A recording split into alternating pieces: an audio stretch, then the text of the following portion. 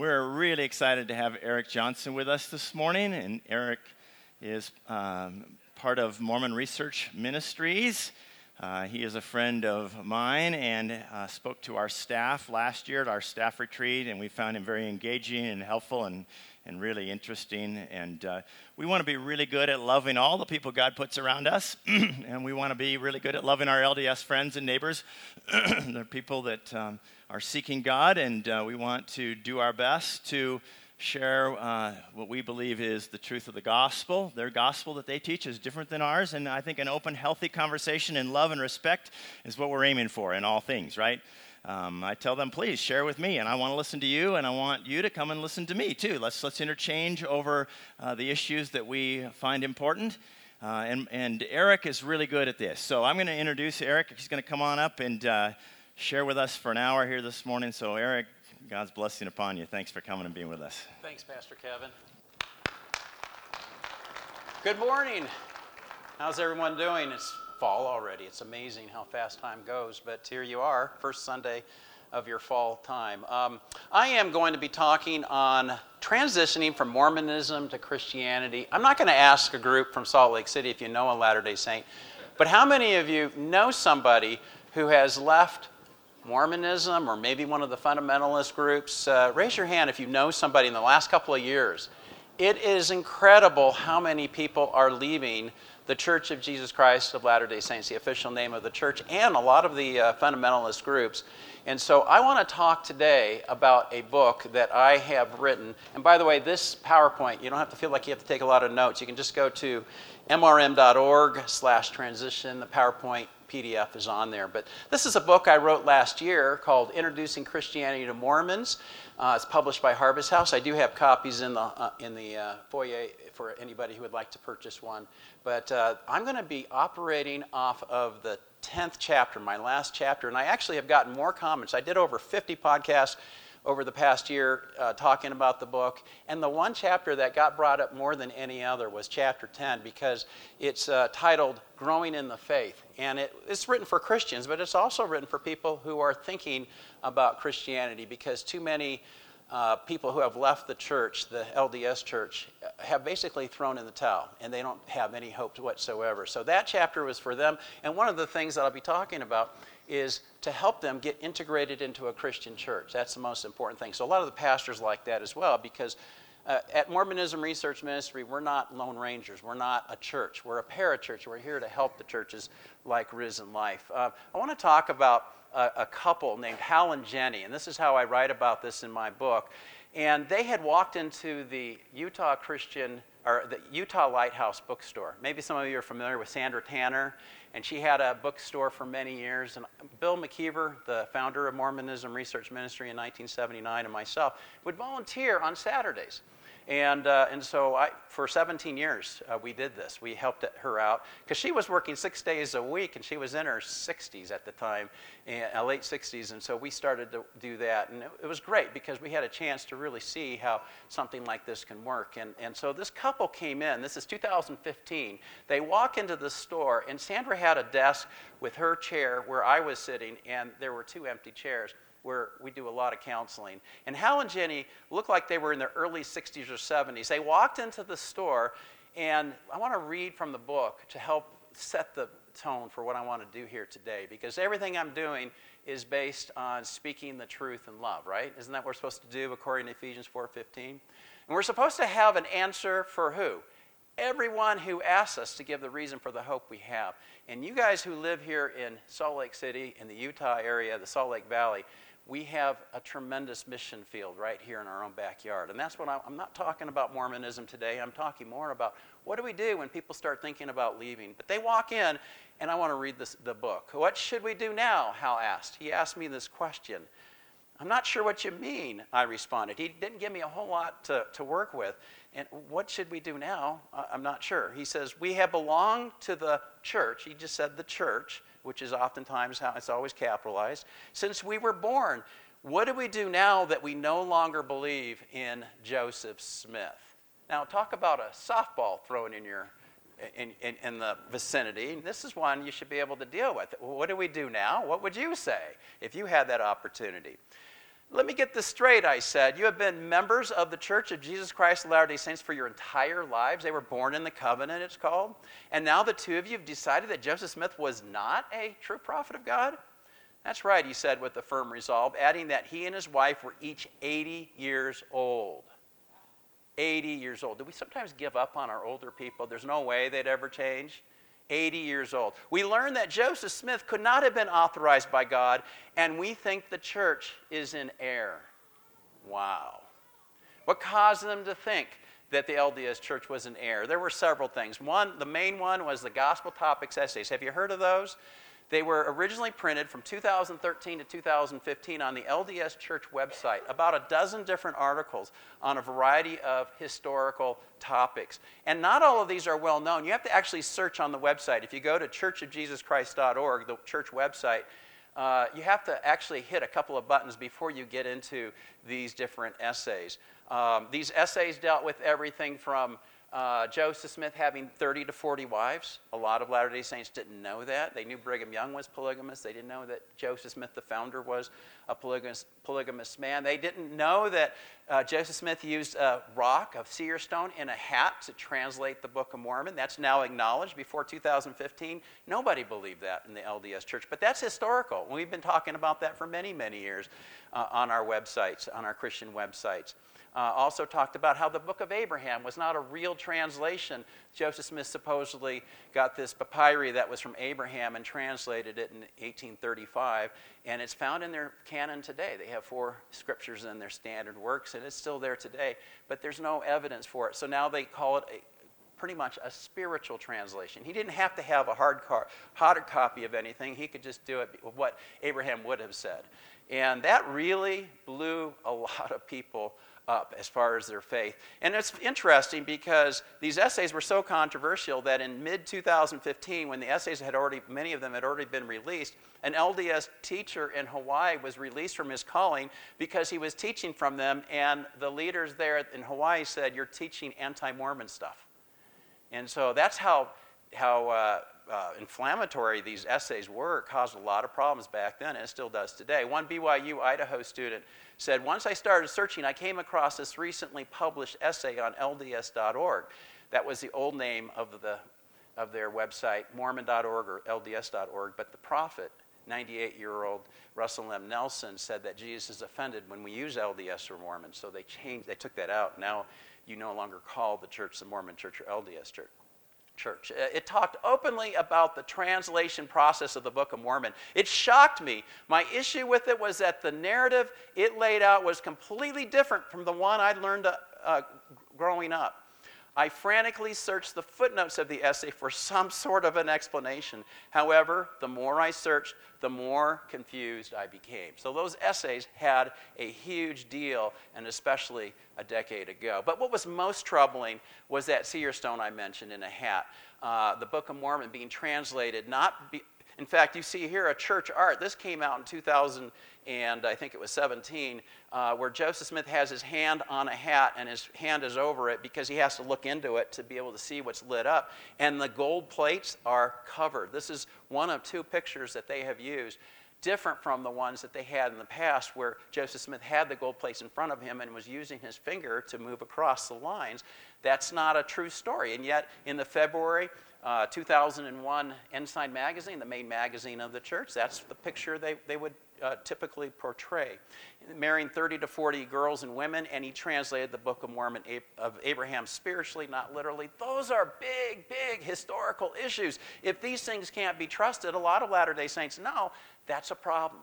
So we started to see a flood out of Mormonism back, I'm going to say 2015. Also, today, we have seen a lot of people leave the church, especially since COVID.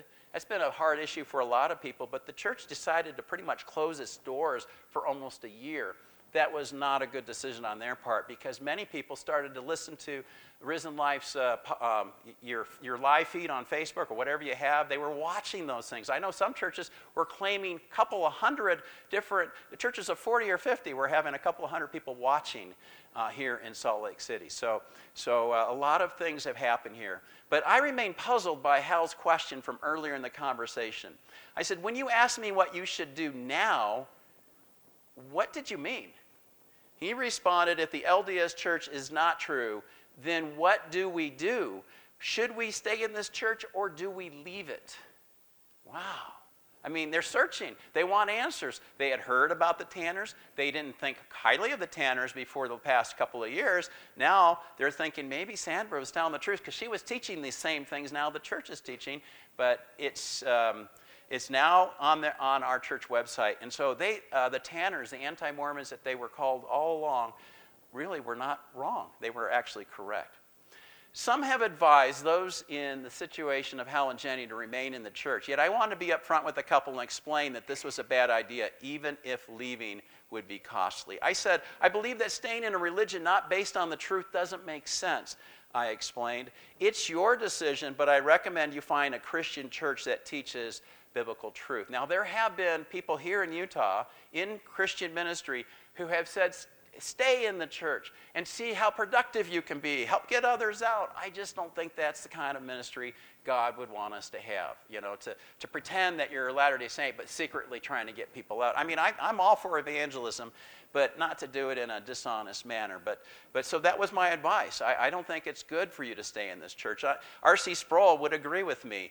He said, when the church is apostate, a Christian must leave. You may think you should stay within the church and try to work for its change and recovery, but if the church is in fact apostate, you're not allowed to be there. Consider the showdown between the prophets of Baal and Elijah at Mount Carmel. After God displayed his power over Baal, can you imagine somebody saying, well, I see now that Yahweh is God, but I'm going to stay here in the house of Baal as salt and light and try to work for its reform?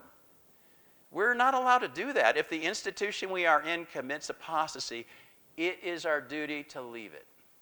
So if somebody comes to you, maybe they've been in the church for a long time, and I'm talking about the LDS church again, and they're saying, what do I do now? And they say, should I stay in it? My advice is say, no, run as far away as you can.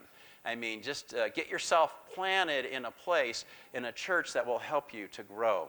It could be costly to leave, and I need everybody to understand that. How many former Mormons are here?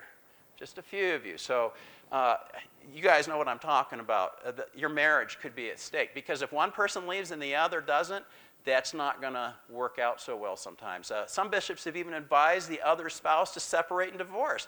I have a case in point. My friends Dave and Ken, about 4 or 5 years ago, both of them living in separate districts. They were different parts of this town, and so they had different bishops, and both of them around the same time had their bishops go to their wives who were still going to the church and advised the wives to divorce the husband because they were not going to be able to get to the top level of kingdom called the celestial kingdom. So both Dave was upset, but Ken was so upset he went to the bishop's house, knocked on his door, and said, you have no right to tell my wife that she should divorce me. I thought this was a family church, and you're telling me to get divorced. So you need to understand, if you're a man or a woman who is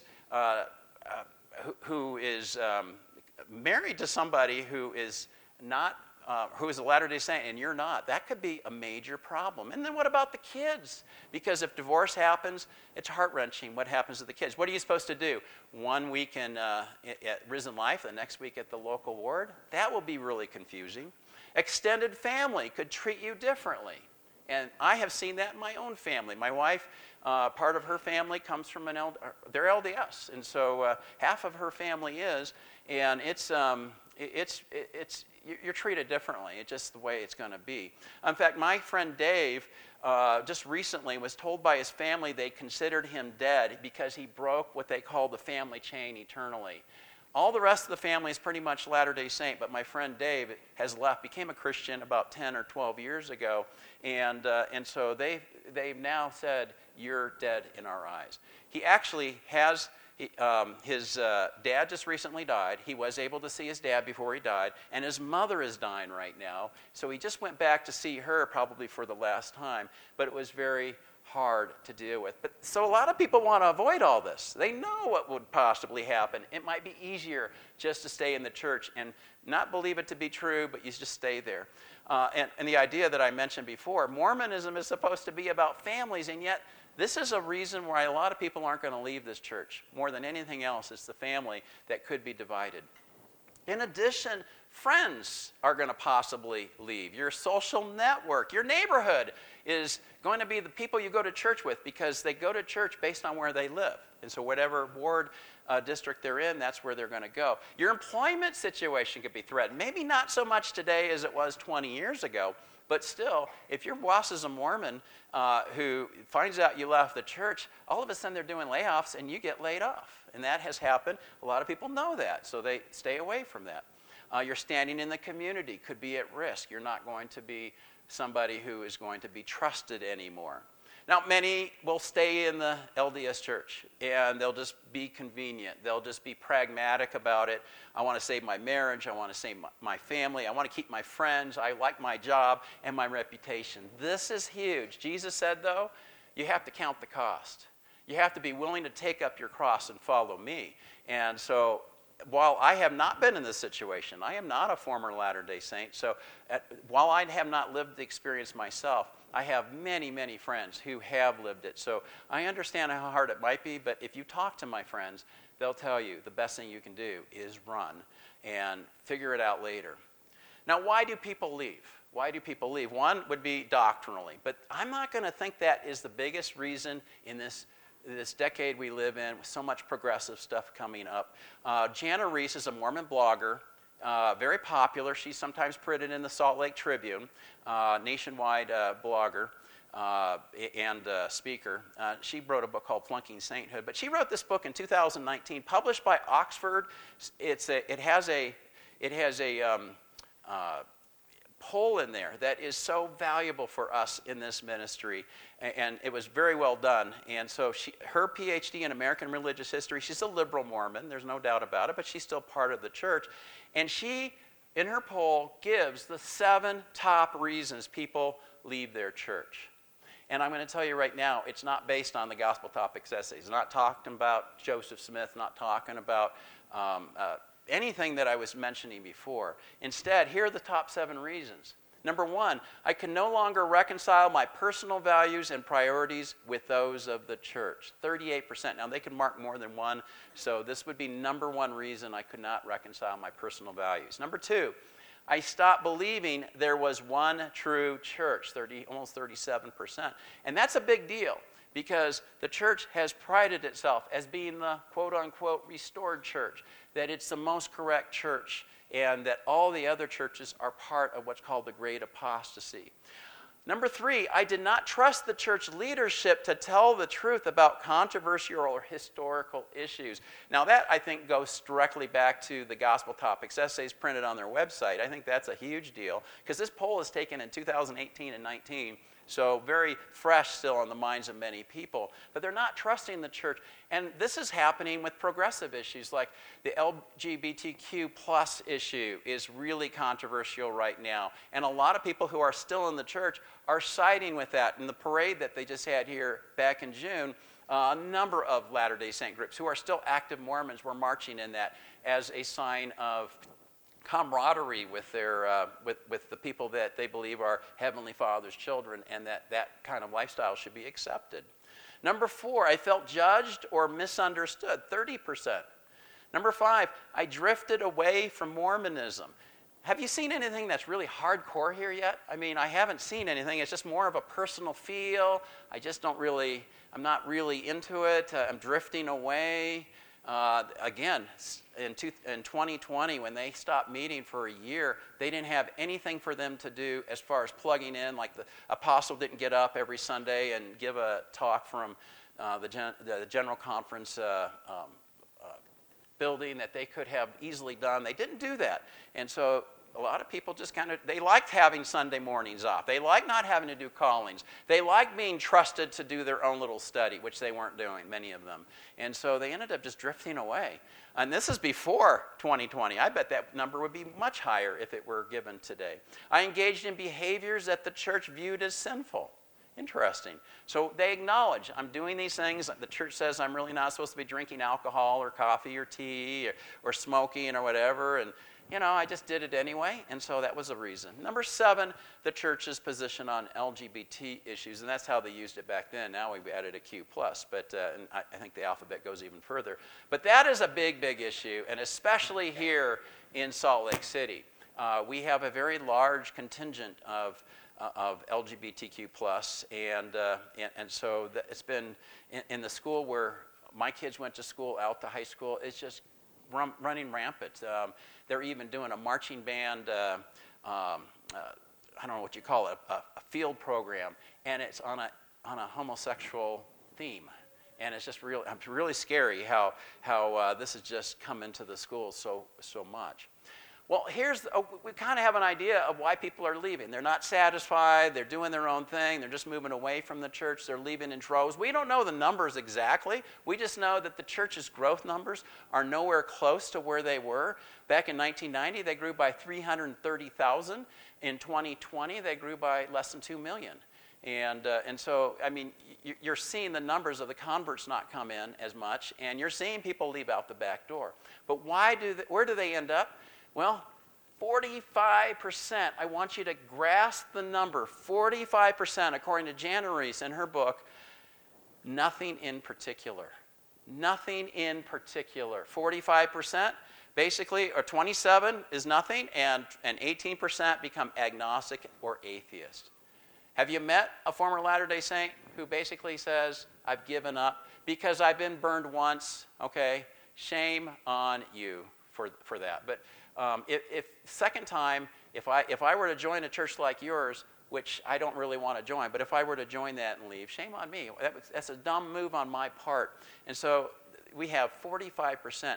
This is 2018 and 19. Do you think the number would be higher or lower if I were to give this today? What would you think? I would say higher. I would even say higher. I can't tell you how many people walked into Sandra's store and told us that they had left the church 3 months ago. I'm so happy to be out. I want information to prove to my Mormon friends that this is all wrong, so that's why they were looking for the information in our store. And I would say, have you ever considered Christianity? Oh, no. If the church isn't true, then nothing else is. You guys have the great apostasy. It's a big problem. I don't think you have anything better than they do. I say, well, then you call yourself an atheist, then you must know that there is no God. And they go, well, I'm not certain on it. There might be, that kind of an idea. And then I say, well, hold on for a second. You called yourself an atheist. An atheist is someone who knows there is no God. I think you might be talking more of what's called the soft atheist or the agnostic position, which I don't know if there's a God, but if he comes down and shakes my hand, I would believe. And they say, yeah, that's me. Well, I said, you're not an atheist. You're an agnostic, which is one step closer to theism. Isn't that kind of cool? You just moved them one step over in 5 minutes. And I've had a lot of people admit, I'm an agnostic. Okay, call me that. Would you consider the view of Christianity? And I'll get into that here. So 45%, big number. Just Christian, another 21%. And according to Reese, these people consider themselves just Christian but do not specify a particular church, which likely means they have retained Christian beliefs but are not regular attenders. I had somebody call themselves just a Christian about 6 months ago when I was at the store on a Saturday. Get a lot of conversations with people who have just left the church. And I'm just a Christian. What does that mean for you, was my question. And they said, well, I'm a good person and I tip really big.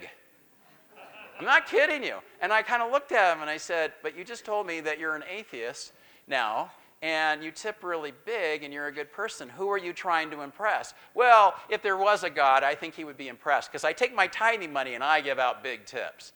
I said, you're not impressing me, and I don't think, if there's no God, you're not impressing him. But that's what they would say. Well, I'm moral. I'm a good person. And here's the problem. If just Christians are not being taught or discipled in a Christian church, how have they been able to unlearn LDS teaching and assume Christian teachings? If you get nothing else out of what I say here today, I think getting them into a godly, biblical church and letting them experience fellowship with Christians who get good teaching, who learn the Bible, and start to unlearn some of the things that they have learned, until they start doing that, I don't care that you say you're just a Christian. Because if you haven't accepted Jesus as your personal Lord and Savior, which that's not something that you'll do in the Mormon church, you're not just a Christian. Here's the really sad part. Only 10% become evangelical Protestants, evangelical Christians like you here. 1 out of 10 people, that's all there is, who end up becoming evangelical Christians. Are you concerned by that number? Is that concerning for you?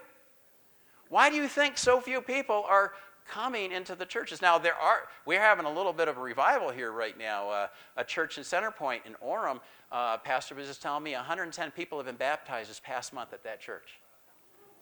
Well, if this stat is true, that means there's how many people? Help me do the math. If there's 100 people, there's 10,000 people who have left the church who are going nowhere, who have nothing.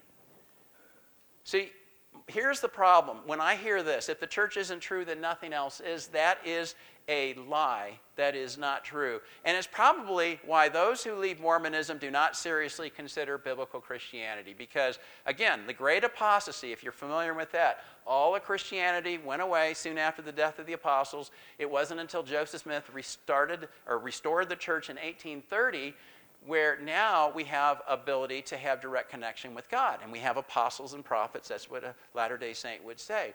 And so if they leave that and they've been taught all their lives that that the Christian church has nothing to offer them, why would they come to your church uninvited? I say that uninvited. They probably won't. They're probably not going to just walk in here. They're probably going to know somebody at work. They're going to know their neighbor. They're going to know somebody who's invited them.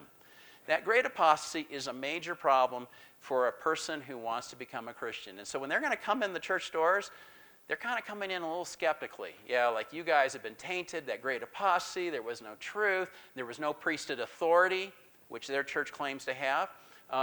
There was no leader that you can look up to. Who's your prophet? Who's your apostle? Well, the name is Jesus. It says that very clearly in Hebrews. That Jesus is our apostle, our prophet, and our high priest. But it comes to that great apostasy. You're familiar with this, I'm sure, but Joseph Smith history, out of the Pearl of Great Price, this is Joseph Smith's story, supposedly in 1820 when he was 14 years of age. He says, my object in going to inquire of the Lord was to know which of all the sects or all the denominations was right, that I might know which to join. No sooner, therefore, did I get possession of myself so as to be able to speak. Then I asked the personages who stood above me, it's the Heavenly Father and Jesus, which of all the sects was right, for at this time it had never entered into my heart that all were wrong in which I should join. This is called the first vision. Every Latter-day Saint can tell you about the first vision. They memorize it in primary. They learn it all the way through seminary. They do it on their mission. They know the first vision. These verses are very important. But listen to what Joseph Smith was told by God the Father and Jesus. I was answered that I must join none of them, for they were all wrong. And the personage who addressed me said that all their creeds, all their doctrines were an abomination in his sight, that those professors, their pastors, were all corrupt, that they draw near to me with their lips, but their hearts are far from me. They teach for doctrines the commandments of men, having a form of godliness, but they deny the power thereof. These verses have almost been memorized by many Latter-day Saints. Those of you who once were members know what I'm talking about. The first vision is crucial. And without the first vision, you have no Mormonism. You just don't. Even the leaders have admitted that. You have to believe in the Book of Mormon and the first vision as historical events. You can't just existentially believe in that. So here's a witnessing tip. A witnessing tip when this idea of, well, you're part of the great apostasy, if the church isn't true, then nothing else is. Ask the question. Always ask questions. Let them do some hard work and say, where did you learn about the great apostasy? A lot of them have never thought of this. Where did you learn about that? They don't like the LDS Church. They don't believe Joseph Smith was a prophet. They don't believe in Russell M. Nelson. Where did you learn about the great apostasy? See, the LDS Church, do you accept anything that your church said is doctrinally true? And they're usually adamant about it. When I say, do you believe the Book of Mormon is ancient scripture? No. I don't believe that anymore. Do you believe Joseph Smith is a prophet of God? No. Do you believe drinking coffee is sinful? No. I love now drinking coffee. I think you guys do too. So you're not going to make good Latter-day Saints, I don't think. Is going to a temple necessary to be with the family forever? And they say no. Do you get my point? They're rejecting all these other major teachings. Why are you believing in the great apostasy still? You got to get rid of this. I have helped many former Latter-day Saints get rid of the idea of the great apostasy by using this tactic. This has been very successful for me. So then others will say this, but I've been burned by religion. Have you had somebody say that to you who's left the church? I've been burned by religion. How do you answer that?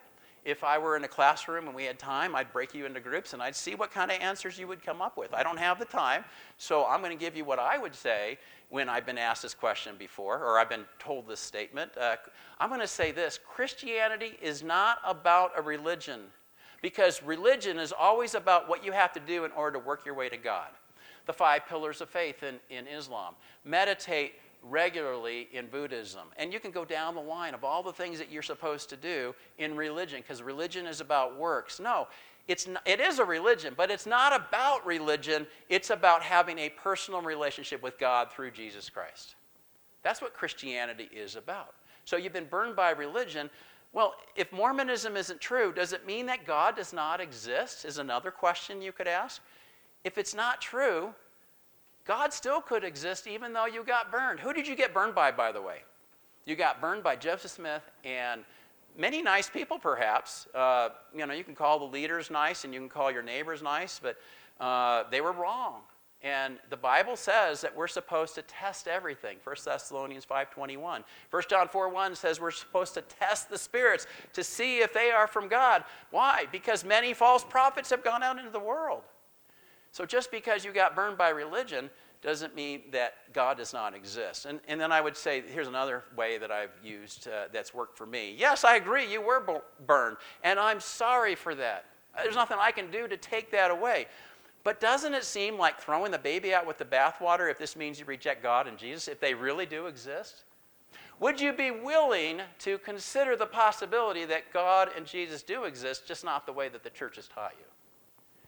I have had so many people over the years say, you're bringing out a good point. I probably need to do more research. I had one guy tell me just recently, I need to go do some more research. Where do you think I'm going to tell him to start with?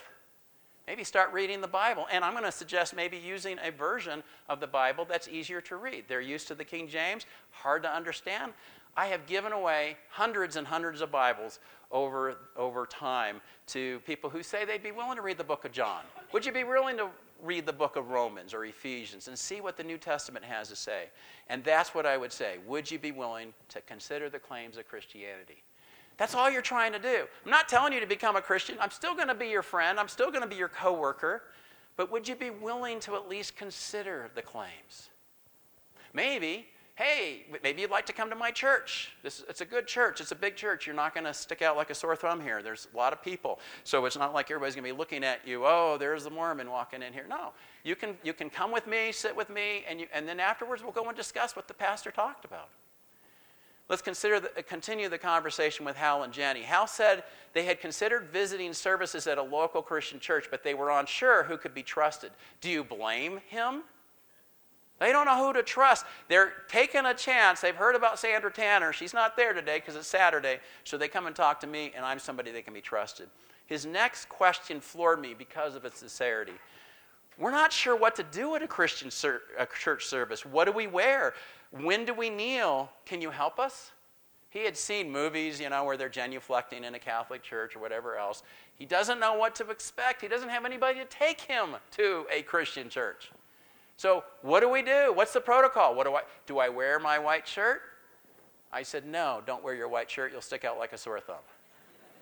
Okay, because you're basically saying, I'm from the Mormon church, and certainly don't wear your garments underneath those. I mean, get rid of those things. But I said you can dress casually. We have a variety of people dressed here differently.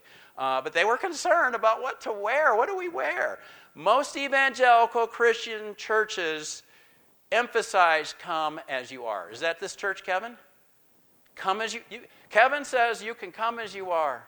I mean, you don't want to be, ridiculous, but you don't have to wear shirts and ties. You don't have to wear, if you want to, great, that's your prerogative.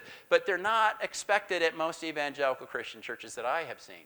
Certainly there are some churches that will, but the picture you see at the right of the typical way that Latter-day Saints will dress, different. So I told him, you can just come normal. You can wear blue jeans if you like. He said, really? I said, yeah. As far as procedures, I explained how there were differences, but that generally most congregations have a leader who will provide clear instructions. Kevin's not going to do communion without telling you what he's doing. He's not, well, what do I do now? Do I get up there? Do I stay in my seat? He'll tell you.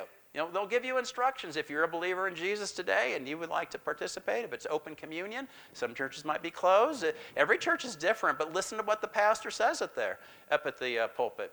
And then music is a huge issue, especially the guitars and drums. I see you guys are more in the contemporary, and that's fine, but that's going to be a lot different than the LDS church service. So you're going to have to maybe hold their hands a little bit. Hey, it's not the devil's music. If you're praising Jesus, let's do it. I mean, you have to know some of the hymns were old bar songs that Luther stole and made them into Mighty Fortress is Our God, I think was one, and others like that. Direct them to God-fearing congregations. Now, maybe they live on the other side of town. This might be too far away. You can still direct them, and this website is going to help you. It's from our website, mrm.org, utahchurches.org. It actually has, if you allow it to follow where you're at, it will tell you the churches that we recommend as far as where you're at. 2 miles over here, 5 miles over there. You want to type in Orem, you can see what churches are available there. There's a lot of churches here. This is not the only church. But if they live in this area, this would be a great church to go to. If you know someone who's willing to go to church, invite them to come to this one. If you meet former Mormons in a service and they come in wearing the white shirts, welcome them. Hi, how are you? Is this your first time here? Could I sit with you? That's not a bad thing to do. I bet your pastors won't mind that. That you want to sit with new visitors? That's very comforting, by the way, for them. Invite them afterwards. Say, hey, are you doing anything for lunch? I'd like to buy you lunch. That's hospitality. And I think the Christian church needs to be willing to do that. Maybe you had plans. I don't know. And maybe it doesn't work out. Hey, next week, would you like to come back? I'll take you out to lunch.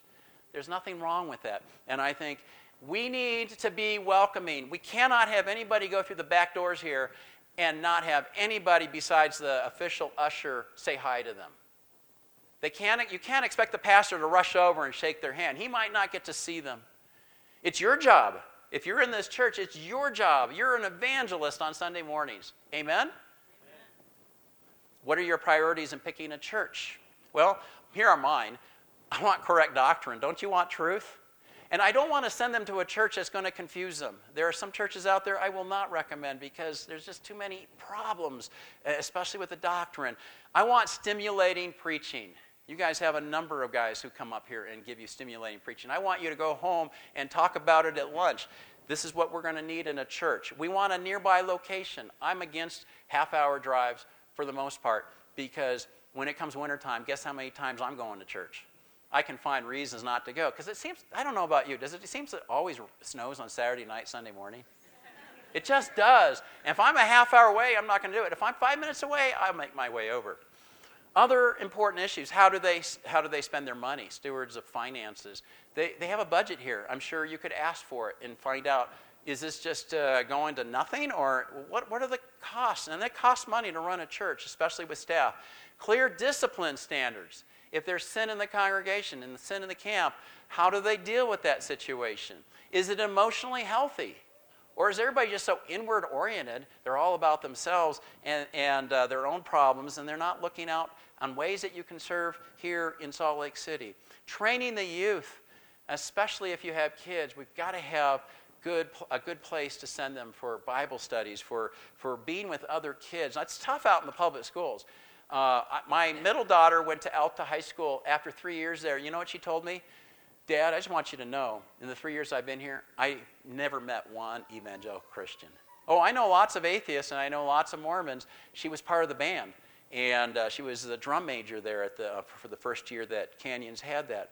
And she said, I don't know one Christian. So we're going to have to give them some fellowship. And so I recommend, if you have kids, get them to a church that has a youth program. Home Bible fellowships. I don't know if do you guys have fellowships here that you do on the weekday evenings? Bible study in a smaller setting where a group of people can invest in your life. This is a picture a few years ago of my Bible study, and in that group is Hal and Jenny. They're in there. I won't tell you who they are, but Hal and Jenny are in that group that we have every Tuesday night at my home. And so another thing is to get discipled. Someone of the same gender willing to meet regularly and assist. Maybe that's through the church pastors here. You go and you say, hey, I'd like to be discipled. whether they're going to do it, whether they're going to direct you to somebody. I don't know what kind of program your church. I'm doing this ignorantly.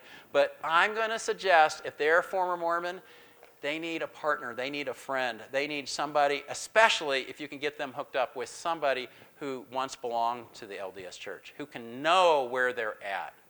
I would recommend for your church to have people like that we can trust, that we can put them in contact with, somebody preferably from your church.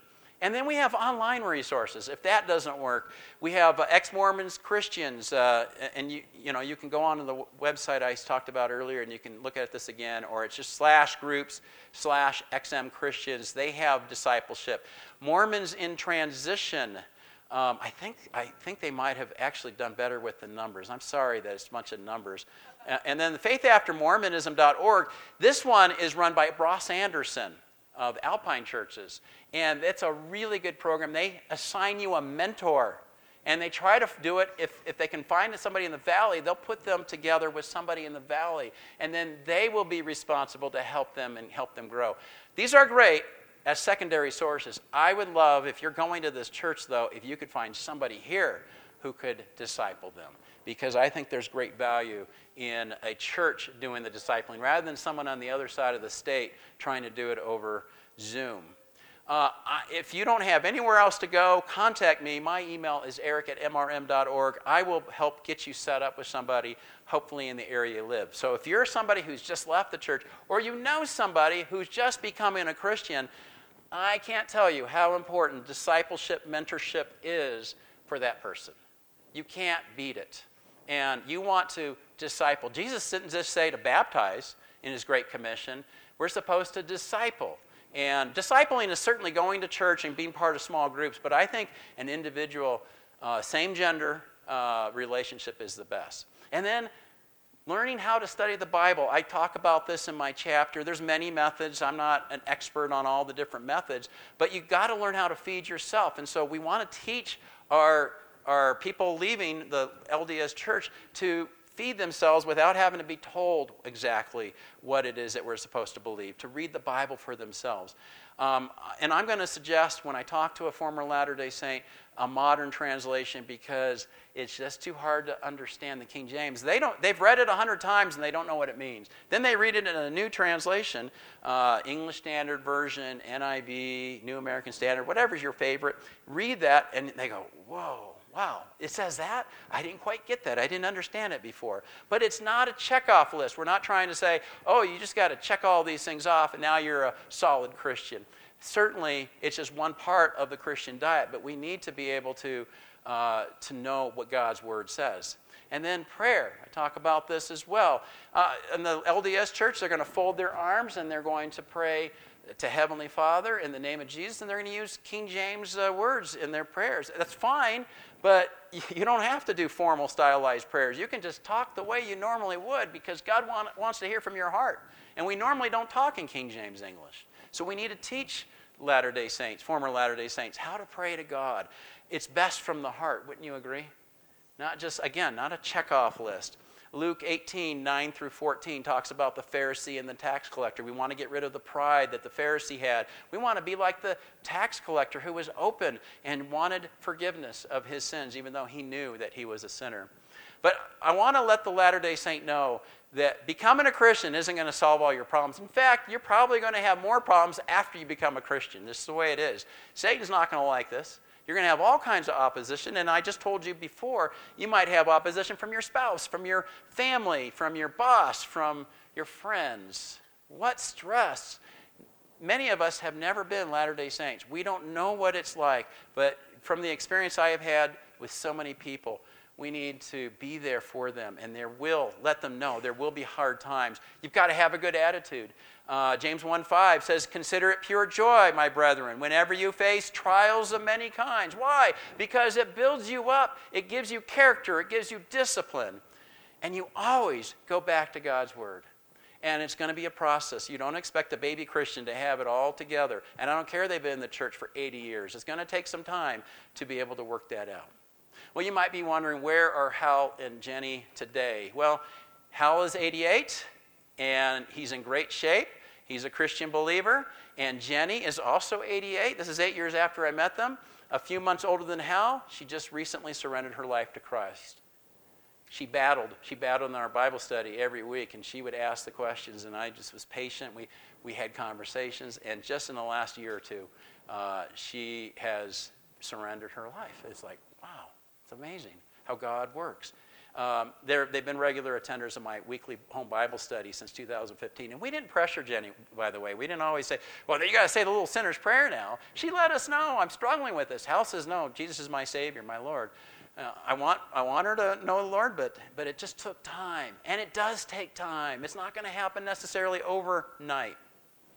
Should you tell the grown children? Well, Hal and Jenny's assigned ward in Utah is in a different part of town, and that actually was a saving grace because they didn't know for several years they weren't going to church anymore. They just didn't talk about it because they have grandchildren and great-grandchildren.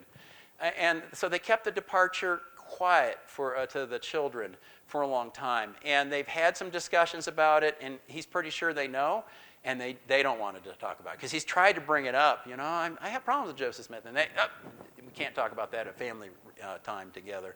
And so this has been the hard thing for them because they don't want to lose the kids and the grandkids. All of them are LDS, and so it's been hard. And the fear is that not only would you lose your kids, but you lose your grandkids and your great-grandchildren. I don't want to do that. So it's been difficult for them. We've had lots of sessions together trying to figure out what they can do. And who am I to say, oh, come on, just go tell them. Easy for me, right? But it's a little harder for them. This is Hal and Jenny's decision, not mine. I can't make them do anything. It's not a decision I can force. In the last couple of years, though, they've seemed more open to talking to their family. So it's happened naturally, and they've had a few discussions. And with some of the kids, I guess not all of the kids. I guess one of his kids is a bishop, so that makes it really hard, too. And then the final thing, dealing with anger. I have found this to be the case with former Latter-day Saints. They're angry at everybody, the church. I'm so mad at Nelson. I'm so mad at my bishop. They all lied to me. Oh, you're going to have to get over it. You're going to have to get over it. Ecclesiastes 3:1 says there's time for everything and a season for every activity under the heavens. You can imagine their frustration, right? They've been lied to for so many years. And so the first year of the Bible study, they were, I hate those guys or whatever. And so they don't do that anymore because it's going to be natural that we're going to get angry. But Ecclesiastes 3:7a, a time to tear and a time to mend. We must acknowledge the loss. Man, I'm sorry 80 years of your life was spent in a church where it wasn't true. But look at the bright side. You know Jesus today. It took 80 years, and that's how long it took him. But he's sovereign, and he's in charge. I'm not in charge. And so you cannot allow anger to control your world. And so that is something that all of us have to experience because sometimes we get so angry that it just consumes us, and I don't think that's the way God wants us to live. I don't think that's the peace that passes all understanding. And so the journey over 80 years was through Mormonism, but they found Jesus, and so we should praise God for that despite how hard that has been. My conclusion, it is possible to transition from Mormonism to Christianity. Did you hear me say this today? I want you to have hope. 80-year-old couple can leave, then anybody can leave this church. And not just leave the church, but they can become believers in the true God and the true Jesus of the Bible. Don't you want that for all of your LDS friends and family members? I know I do. We need to be willing to share our faith. It might be a question you ask. It might be having lunch with somebody. However, be willing to share our faith.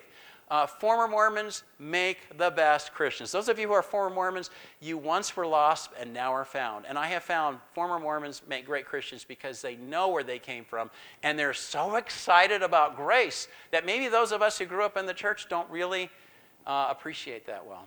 And then Philippians 1:6, being confident of this, that he who began a good work in you will carry it on to completion until the day of Christ Jesus. I have 2 minutes, and I'm going to quickly talk about, I have books in the back, and you can go to the back.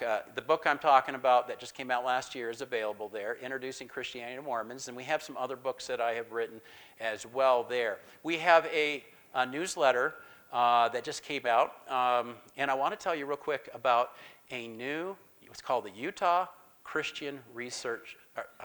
Utah Christian Research Center. One word, .com, if you put that together. Utah Christian Research Center. We just purchased a building, MRM did, in Draper, Utah. It's going to have 4 parts to it. It's going to have a bookstore very similar to Sandra Tanner's, but we're going to have a lot more in the way of Christian apologetic works. And so it's a place to get people to come. We're going to have a large selection of Christian Bibles as well. And so we have that. We have counseling that can happen there. People come in and want to talk. We're going to do evangelism. We're going to help people who are leaving the church using some of the same tactics I'm talking about here. We have a library, an LDS library, for people who want to do some research on their own. We have all the books there that you'll be able to do research. And then we have biblical archaeology. We have old Bibles. We have, I go to Israel every year. In fact, if you want to go to Israel, you can come with me. I have some brochures on the back table. Also, I do Turkey, Greece, and Italy, the footsteps of Paul, if you'd like to learn about that. I'm doing 2 trips next year. I do that as a tent making to be able to do the ministry that I do. So I have trips if you're interested in talking about that. And then another thing we're going to have is we're going to have Mormon historical things, including the plates. Sandra's plates, we'll have those, and we'll have displays. And it's going to be like a museum for people to come and visit. And it's a mile off the freeway, off of the 15 on 123rd. It's going to be easy to find. We're hoping to open by November. We're working on it right now. We just purchased it and just took possession of the keys this past week. So we're really excited about all that God has done for us on that. And then finally, we're going to have a classroom. The classroom is going to be used continually throughout the year. We're a parachurch organization, but we're going to be bringing in people to speak. Maybe Pastor Kevin would like to come and speak one time, and we're going to try to get different pastors who are very educated, and we're also going to be doing a lot of teaching, and we're going to hope that some Mormons would like to come to our meetings. We're going to have new believers class. We're going to do those kinds of things that hopefully will fill a need in the valley. 2 out of 3 people who live in Utah live within an hour of Draper. And we're excited we're central between Provo and Salt Lake City. If you'd like to learn more, you can go to the UtahChristianResearchCenter.com, one word. You can go there and you can see what we're doing. And if you'd like to get on the group email, you can email me, eric@mrm.org. And I also have a paper back there you can fill out. So I'm excited. I talked fast. I hope you got a little bit of the information. But be encouraged. God is working in our state. God bless you guys.